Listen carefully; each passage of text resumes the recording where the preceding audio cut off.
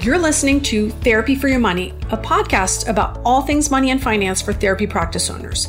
If you want to feel confident and in control of your financial life, then you've come to the right spot.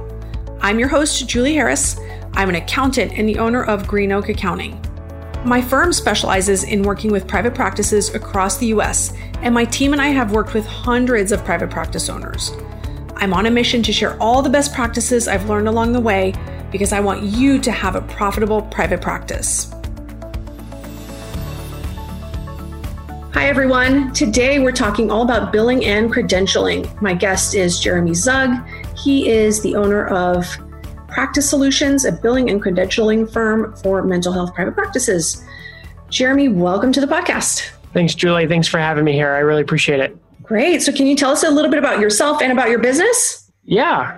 So a little bit about myself. I grew up in the Pacific Northwest in Montana and was employed by a community mental health agency at 14, which when I tell most people that, they sort of like have a question mark about how that happened. Yeah, that's really young. Yeah, it is. And I was making paper charts. So it was not like a super fancy job making charts. And then I worked a front desk. But there was a job board at high school and I pulled one of the things or whatever, little tabs, and gave them a call and got connected.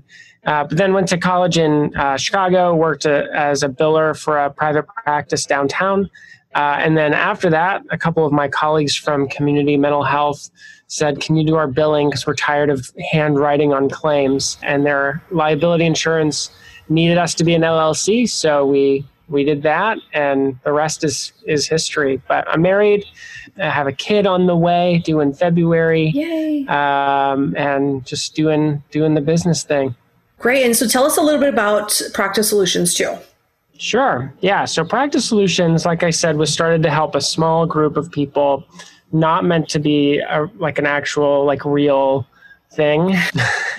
And so it's grown quite a bit. So we started in March of 2017.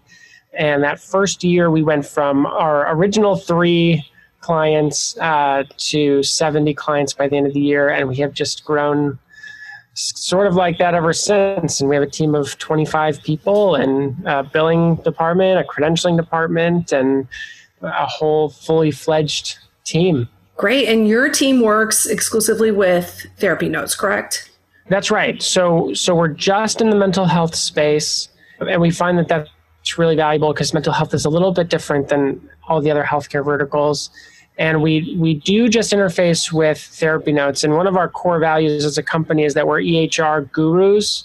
And one of the reasons why we value being experts on the EHR that we work with is because it really, your knowledge of the tool will impact how effective the billing work is done. And so we know, I would venture to say we know almost everything about therapy notes. We know what we like about it, and we know what we don't like about it.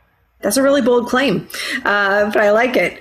Yeah. So, Jeremy, even though my accounting firm, we don't do any billing, I'll be the first to say that billing is the most important financial function in the practice, because if there's no money coming in, then you really don't have a business. Mm-hmm. So what are some of the common mistakes that you see with billing?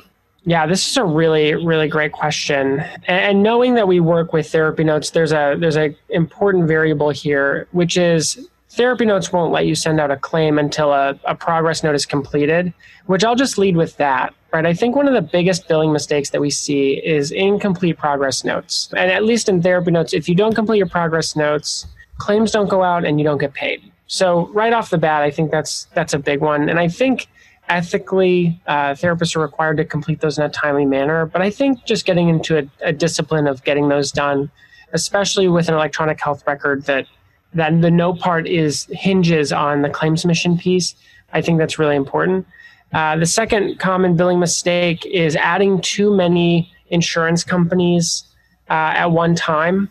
The reason I would say that's a billing mistake is because it's too much to juggle right off the bat, right? If you've grown and you've got good systems in place and good functionality in your operations, then adding another payer probably is not a big deal, or adding another insurance company. But if you're just starting out and you're thinking, I'll just start out with 15 insurance companies, that's going to come back to you later in a not so helpful way. The next billing mistake I would see is not collecting from clients. That's a really big one. It's a compliance issue, but it also is where a tremendous amount of your money can come from. And clients know and have signed up for the plan that they have. So it's important to do that. And finally, I would say in the era of COVID, not putting the proper modifiers on your claim to show the insurance company that it's a telehealth claim has been a big one that we've been seeing lately. Not as a long-term trend, but as a short-term trend, that's what we've seen. Got it. Okay, so let's unpack some of these. I'd love to go back to too many insurance panels. So I think what you said is that you shouldn't start with too many. You should start with just a few and then add some over time. How many is enough to get started? Yeah, this is a great question. I think one is a great place to start. One is a lot more than zero. And it's a great way to get your feet wet. And so there's a couple of pieces of advice that I give when I talk about how you're going to think about building an insurance-based practice. And the first strategy that you want to look at is you really want to look at what your clinical objectives are. Are you looking to work with geriatric populations? That might take you down a Medicare route or a Medicaid route. Are you looking to do just private pay? Because if you're looking to do just private pay, then maybe just out-of-network billing makes sense for you. Right. If you want to work with, let's say there's a college or large company in your neighborhood and they take a certain insurance company, maybe that's the one you take. So you need to look at really the context that you're in and the clinical objectives you want to, achieve. The second piece of advice I would give is you want to look at the reimbursement rates. And while your fellow colleagues can't give out specifics, you can get a general sense based on what they're charging. And I would say you got to focus on the profitability of your business first to make a long-term sustainable impact. So clinical objectives and then profitability. And then maybe lastly, just ease of use for working with that insurance company. You don't want to work with an insurance company that's going to be difficult. So asking your colleagues, look, which insurance company is easiest to work with? You submit claims, they don't gripe about much, they pay you, that kind of thing. So I find a lot of times our clients will ask around like in their community, right? Because that does change by location, but just ask around and get a sense for who pays more, who pays less. And then, so do you recommend just staying out of network with the insurances that pay less if you even take them at all? Yeah, I would recommend, if an insurance company that pays less fits into your clinical objectives, I would start to look at how can I structure my caseload in a way that makes financial sense, right? So you don't want to not hit those clinical objectives, right? So if we want to work with, Medicare clients, let's say, but they pay, half as much as what another insurance company would pay, that's something to keep in mind. I wouldn't say no. I would just say crunch some numbers first to make sure that your business is taken care of so you can help those people long term. Got it. And as far as your mistake number one, not completing the notes and not being able to bill, I think we see that often when there's a team, right? It's rarely in a case of a single practitioner where there's a team and maybe that expectation hasn't been clearly laid out. When do you see that mistake happen? Yeah, kind of both. But I see it when there isn't discipline within the processes, right? I think Jim Collins in Good to Great really outlines this really well when he talks about disciplined thought leads to disciplined actions, which lead to disciplined people, or there's some order there, right? But essentially, if we have disciplined thinking about, look, there's a process, the process is that you have a session and you do a progress note, right? And that happens every time, almost like gears in a cog. I think that's the best way to success, but I see it happen often when maybe there's a clinician that has a lot going on personally, maybe is trying to grow too fast, maybe they bought a building and they're trying to juggle way too many things, or maybe when there's a team without a clearly defined training program. But fundamentally focusing on your processes and your systems and discipline to hit those, I think is going to lead to the best success. Agreed. And then the copay piece fits really well into that process as well, right? Typically when the copay isn't processed, it's not, or when that payment's not processed, it's not for lack of intention, but there's just not really a defined process on who does it, when does it get done, right? That's right. That's right. And there's a way to make that really clear, right? At the front end, you can say when you set the expectations during the initial session or even at an intake, right? You can set the expectation that you're going to owe this amount with every session. And the best way to do that if you take insurance is to call the insurance company, give them the client's insurance card, ID, date of birth, name, your NPI, your tax ID, and the CPT code that you're going to bill with. And those things in a phone call with the insurance company and a rep, they will tell you what the client should owe, whether that be a deductible or a copay. There should be not really much of an excuse to collect from your clients. And then after the session, they pay for their session and then they're on their way. Yeah, so adding that benefit check to the initial intake process is really helpful too, right? As far as knowing and laying out for the client exactly what they're going to owe and when they're going to be expected to pay it. That's right. And I think that having a clearly defined billing process that includes eligibility checks on the front end is critical. And eligibility checks are sort of a necessary pain. They're a thorn in a lot of people's sides in the sense that they take up a lot of time and sometimes they're inaccurate. And that can cause some consternation. But I think they will give you a general sense of what the client should owe. And one thing I tell clients a lot is, or clinicians, is know your contracted rates from the insurance company and be very clear with the client that we did an eligibility check. If they say you owe a copay, it could come back that that's incorrect. So here's the amount you could owe in the worst possible case scenario. And just be very clear, right? And Chris Hogan says this a lot, but to be unclear is to be unkind. So be as clear and as honest as possible with your patients. Yeah, and I think the benefit check can be a hang up sometimes because in larger practices, it's not unusual to have one person who that's most of what they do all day. In smaller practices, it's sometimes unclear on who should do that, when that should be done. What have you seen that works well? Yeah. So the process that I see that works the best is when a client calls to schedule a session for the clinician to get the insurance information, and then either the next day or the same day to get a hold of the insurance company and to get that information. I mean, you want that information as close to the intake session as possible so that when they come in, nothing has changed with their insurance, right? And if your session bridges 2 months, right? So let's say you get that information in August, but your first session is in September, it would be a good idea to check it in September as well. Got it, to check it again. Okay. Mm-hmm. Just in case. Just in case. You never know. If the client didn't pay their premium or if they're on an Affordable Care Act plan and something changed, they could have a change in company completely. You just don't know. I mean, there's a lot of variability. Got it. Okay. So let's change gears a little bit and go over to credentialing. It's a big piece of growing an insurance-based practice. So how do you recommend that practice owners approach credentialing? Is there a methodology that you use? Yeah. So they're kind of going back to what I said before, just to dovetail.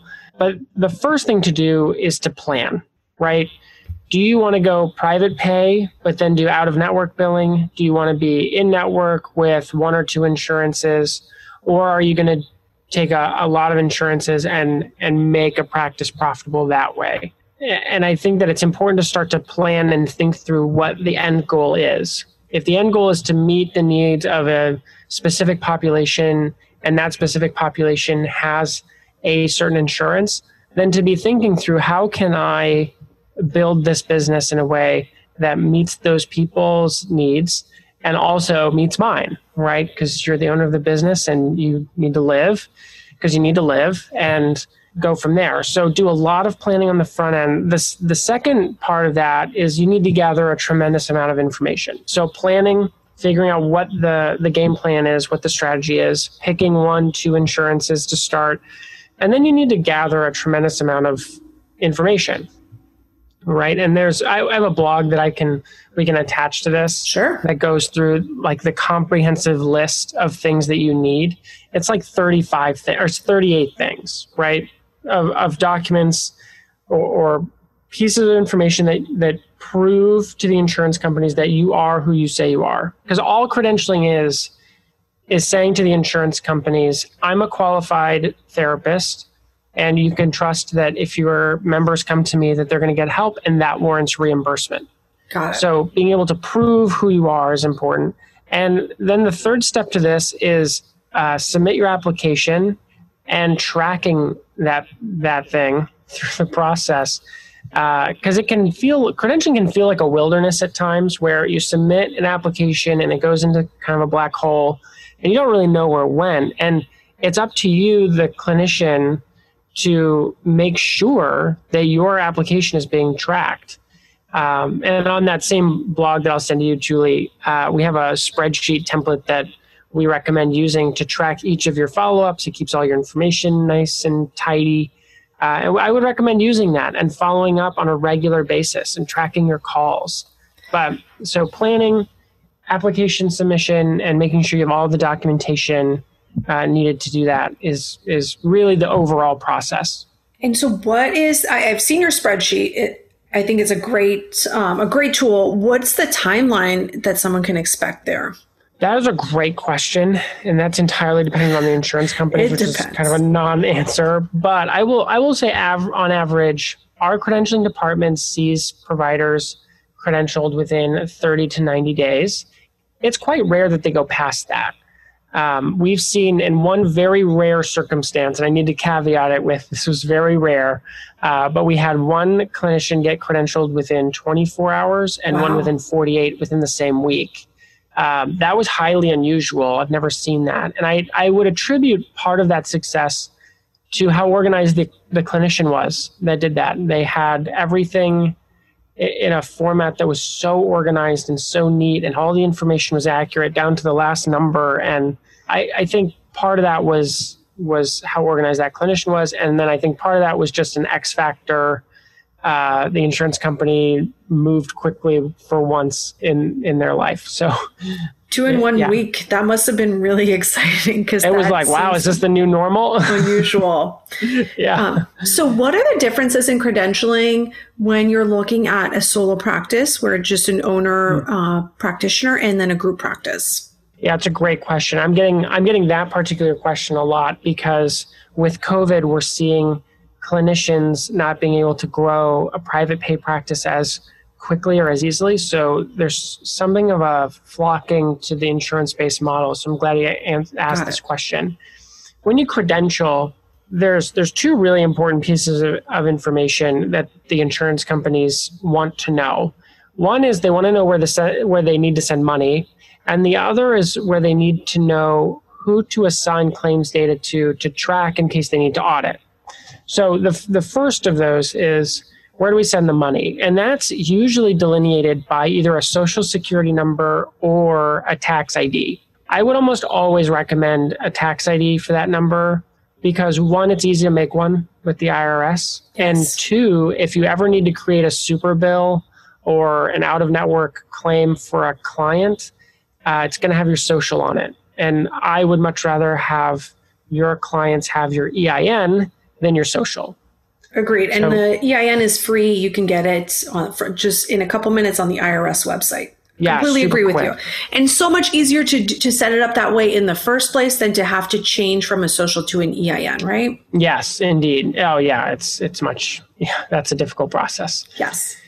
And then there's the number of, where do we aggregate, right? If we're going to collect all the claims that clinician Susie sent, where are we going to aggregate all those claims to in case we need to see if she's defrauding the insurance company? And the way they track that is through your National Provider Identifier, your NPI. And so a solo provider can credential with just their NPI, called a Type 1 NPI, and their EIN or social. And that's a pretty simple process. If you're a solo clinician, I would recommend credentialing with your Type 1 NPI and an EIN, and you'd be good to go. If you're a group, there's two different models of doing this. And forgive me if I'm going to be a little bit long-winded, but I think it's important to understand the difference between these two models. So the first model is that you have a Type 2 NPI, which identifies the group practice, and an EIN. what I've started to see, and this model was really popular like 5 years ago, and for the most part died out, and now it's coming back out of extinction.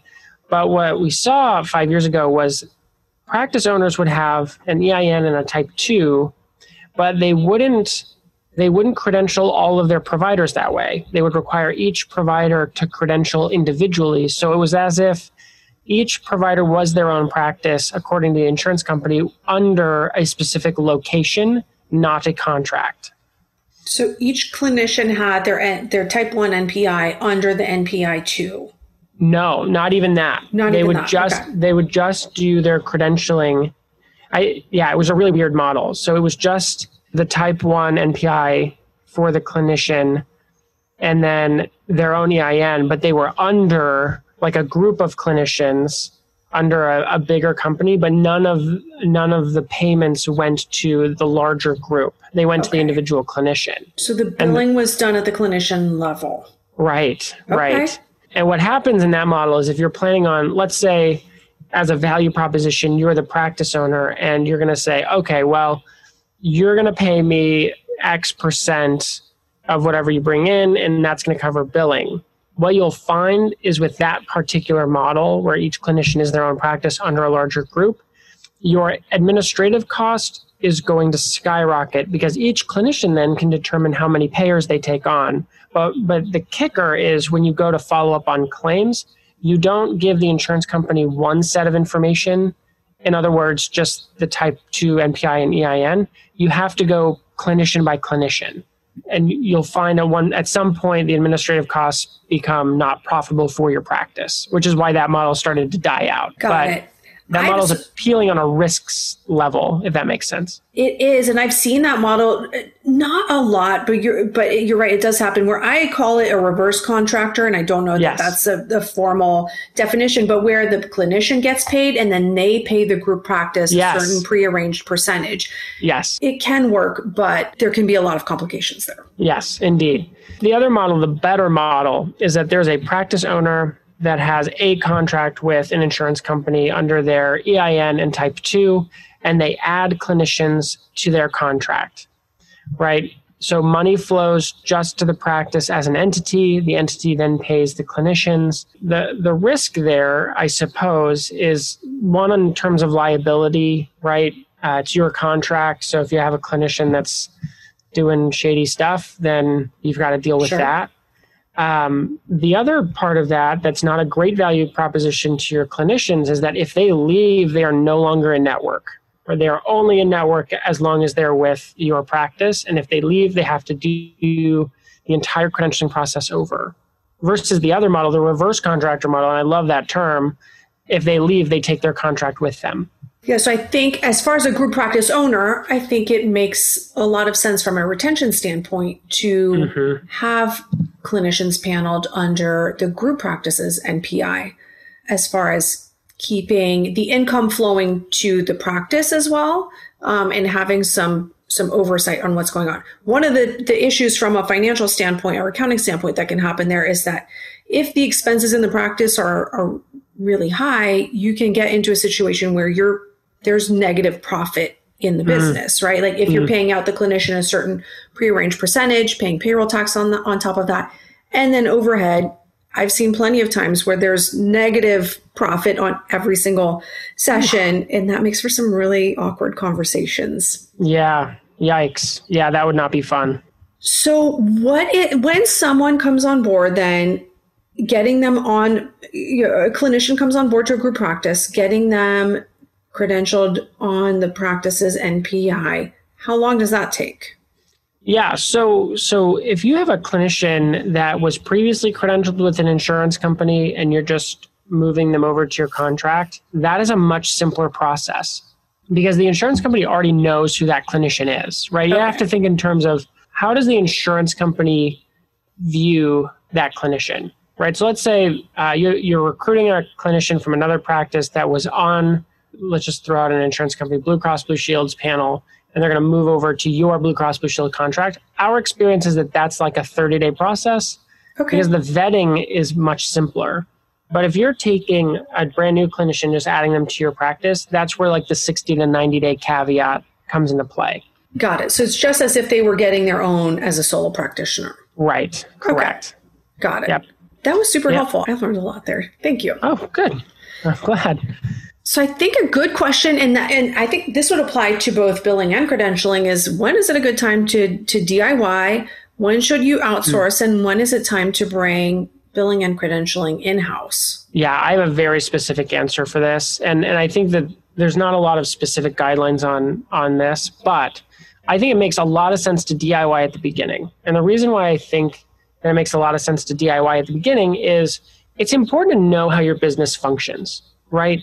Like at Practice Solutions, I've done every job here, right? At some point in the history of the business, I've done it. I've seen how the process has developed, and I can speak with some sense of competence about improving those processes because I've done them. Yes. And so I think it's important to know, generally speaking, what goes into each position, and it's cost effective, right? You don't have to deal with a vendor on some level, right? You can start to see how that would work. However, I would say outsourcing, well, one, if it just makes you want to pull your hair out, I would say DIY just right off the beginning, but there's not going to be a lot of value for you. Right. I would say I think you've got an important caveat, like that you need to know as the business owner how to do the main functions of your business. And I think it can be a really big blind spot when you outsource from day one billing and don't know it, where it's just a black hole and you don't know what happens there. That can be a little bit scary. Yeah, we were just talking before the podcast that somebody asked me not too long ago to set up to form their LLC. And not that I couldn't, I suppose I could, but I said no out of the principle of you need to understand a key pillar of your business. I mean, it's important to be involved and to know how this stuff functions. I mean, I think that's part of the blessing and curse of being a business owner. You're going to learn a lot of things, that's for sure. You'll learn a ton. All right, I cut you off. How about outsourcing? What's your benchmark there? My benchmark is start to outsource when you would make more from the time saved than you would doing the business function. Generally speaking, I say if a billing company can save you like 3 to 8 hours a week or even a month, that makes a ton of sense because you're not going to pay them the same. You're going to pay them less than what you would make if you were in a session. Yes, love that. And I had a client one time who was just a brilliant client. He went all private pay, and I'm really sad we don't work with him anymore. But he said, if you want to make a lot of money, be a better clinician. And the context of our conversation was, for him, outsourcing was to refine his clinical skills so that with his private pay clients, he could charge more. And it would feel valuable to him and the clients to charge more because he was, in a sense, worth more.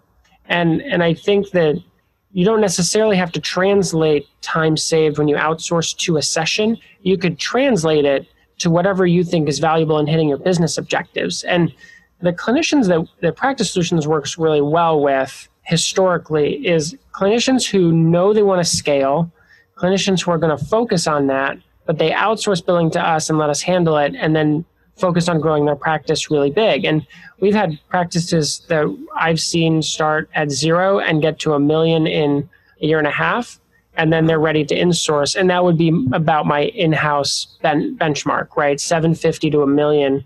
Because at that level, it makes way more sense just to pay a full-time person 40 hours a week in your office to do this stuff, because you're actually going to pay the same or less for that person than you would for an outsourced biller who might not touch your billing every day like a full-time person would.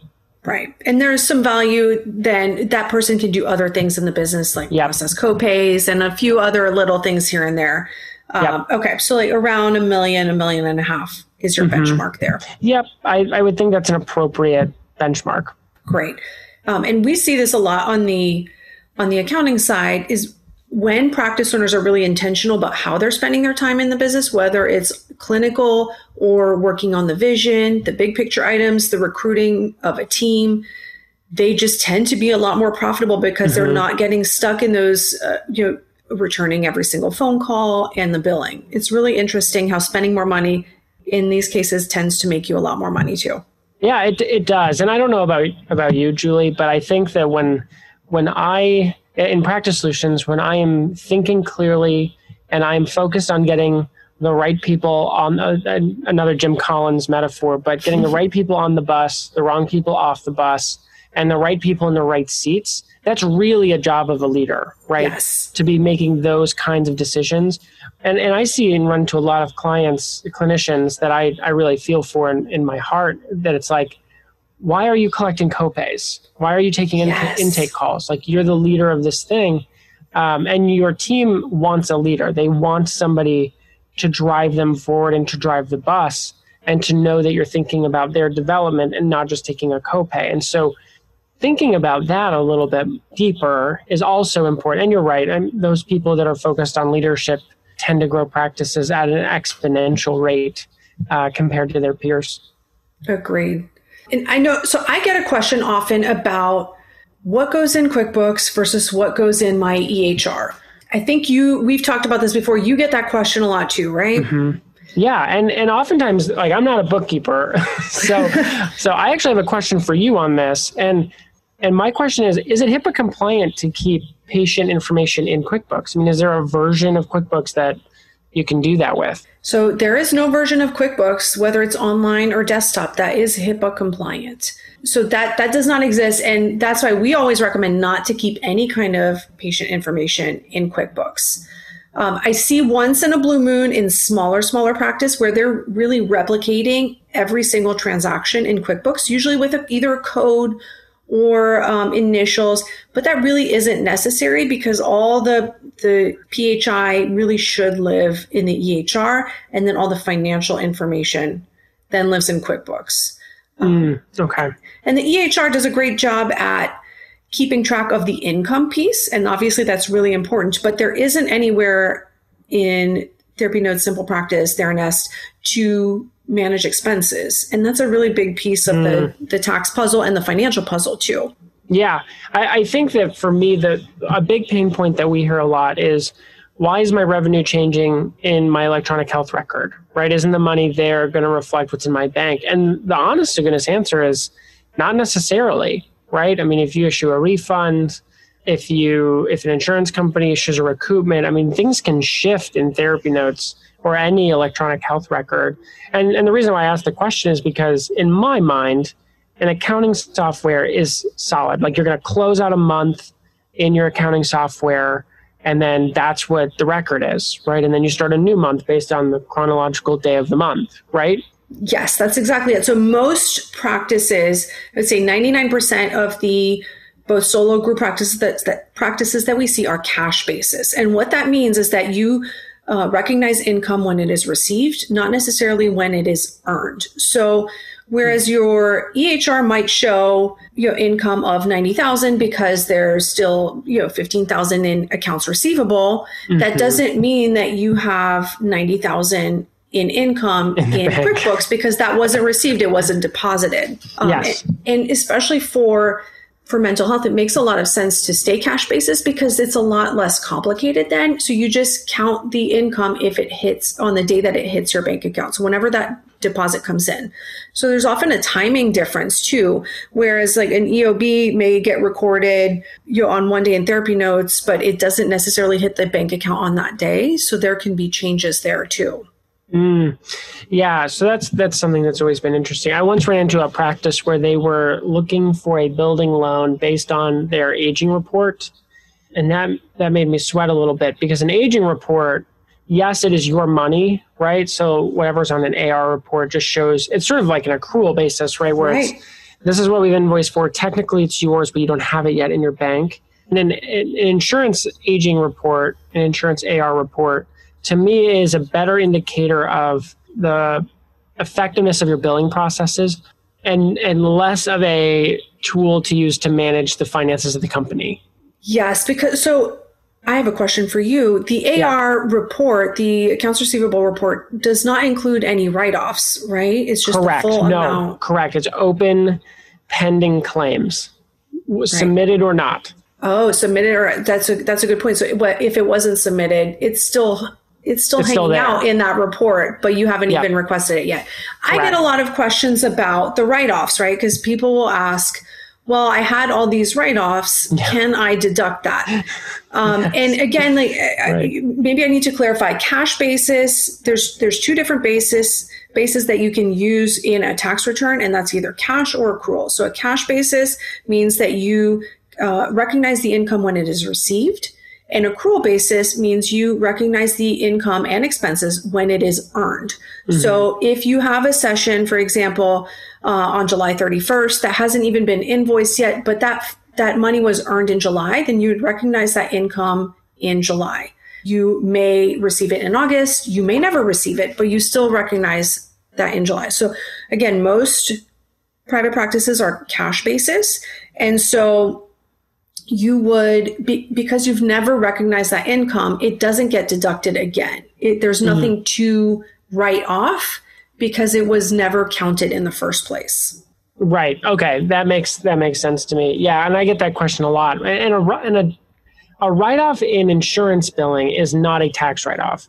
A write-off in insurance billing is actually an agreed upon amount that you as the clinician have agreed to with the insurance company not to collect from the client, right? So that's the whole point of a contracted rate or an allowable amount is the insurance company has said for a 60-minute session, your time is worth $100, but your retail rate may be $150. Well, right. That $50 you're going to have to lose because they're only going to pay you a maximum of $100 between the insurance and the client, right? And so that $50, in my mind, there's no way to account that on your taxes because you have agreed to, in writing, let that go. Right. And with being a cash basis taxpayer, that means only $100 ever goes on your tax return. So there's that 50, you can't also deduct the $50 because you never counted it in the first place. Correct. Right. It's not even real, essentially.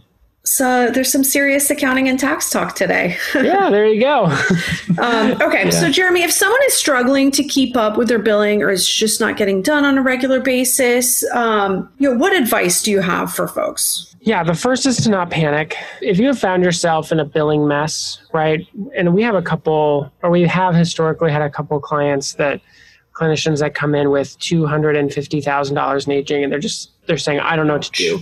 Yeah, that's not a good place to be. One, don't panic. Most of the time, and I'll caveat it with most of the time, these situations the money is just delayed. It's not lost. So with billing and credentialing, there's not a whole lot that can't be fixed. Obviously, with credentialing, if you didn't respond to a denied application or you didn't get back a piece of information, that's going to delay you, and that's oftentimes not reversible. But if you're in network and there's an honest to goodness billing problem, start to look at the situation forensically. Take one claim, right? So you might have $250,000 of aging, but the dragon is probably a little smaller than you think the dragon is. So take one claim and follow that claim back to the insurance company to see why it was denied or why it didn't pay. And then whatever information they give you, take your next step from that. And keep following the trail. And what we find most of the time is large-scale messes are solved by small-scale solutions. So just because the problem is big doesn't mean that the solution is big. It oftentimes means the solution is small. We just have to do a little bit of thinking about the problem solving to get to solving the bigger problem. With credentialing, the key is to have a fair bit of grit, right? Angela Duckworth wrote that marvelous book, Grit, and it basically means that you know in your head, I'm going to keep going. There are probably going to be challenges and frustrations, but you just keep calling and keep tracking and keep following up and keep being the squeaky wheel until you have a contract in hand and even until you have payment from the insurance company. So the trick with billing is big problems don't necessarily mean big solutions. And with credentialing, you just have to keep going.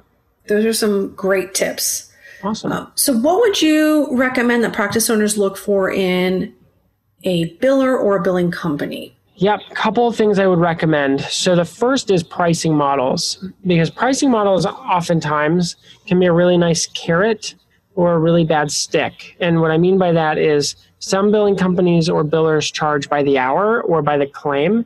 And so the incentive then is not so much what value they can add to you is, right? We're a percentage-based model, which means that we don't get paid until our clients do, the practices we work with do. So there's a great incentive for us to do that. And our people are also on a profit share. And so they're also incentivized. We need to make some progress here in order to get this clinician paid. So I would look at pricing is the first thing. The second thing I would look for is, what are their operations? And what I mean by that is, are they going to be transparent with you? Are they going to show you how the billing works? And what we found and still see a lot is something I call the black magic model, which is the biller is operating in a different system separate from the clinician, and they're going to just do their thing, and the clinician will be paid through some kind of black magic, and there's not really a lot of transparency. And I'm a firm believer in accountability and transparency in all things financial. So if your biller's not going to share with you how that is working, then I would forget it. But I would say pricing and transparency of process is the biggest thing. Love it. So Jeremy, tell people where they can get in touch with you and your team. Yeah, so the best place to go is to go to the website or to call 734-437-9432 extension 1, and that will get you in touch with Jordan. Jordan is our sales guy. He's been on the team for 2.5 years. We've only been around for 3.5, so he's been here for most of that. And so he'd be more than happy to talk to you. Or our website at practicesol.com.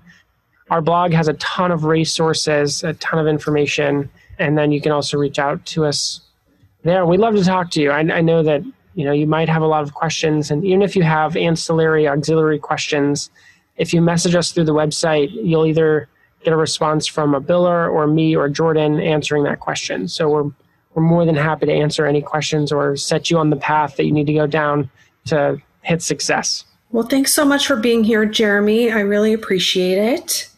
All right. So listeners, what is your action item for today? What process could you put in place, or what improvement can you put in your process for billing that would make your life easier, improve your cash flow, and just increase the overall health of your business?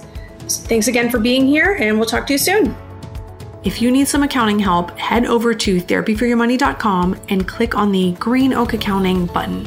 There you can find out lots of information about my accounting firm and all of our specialized services for private practice owners.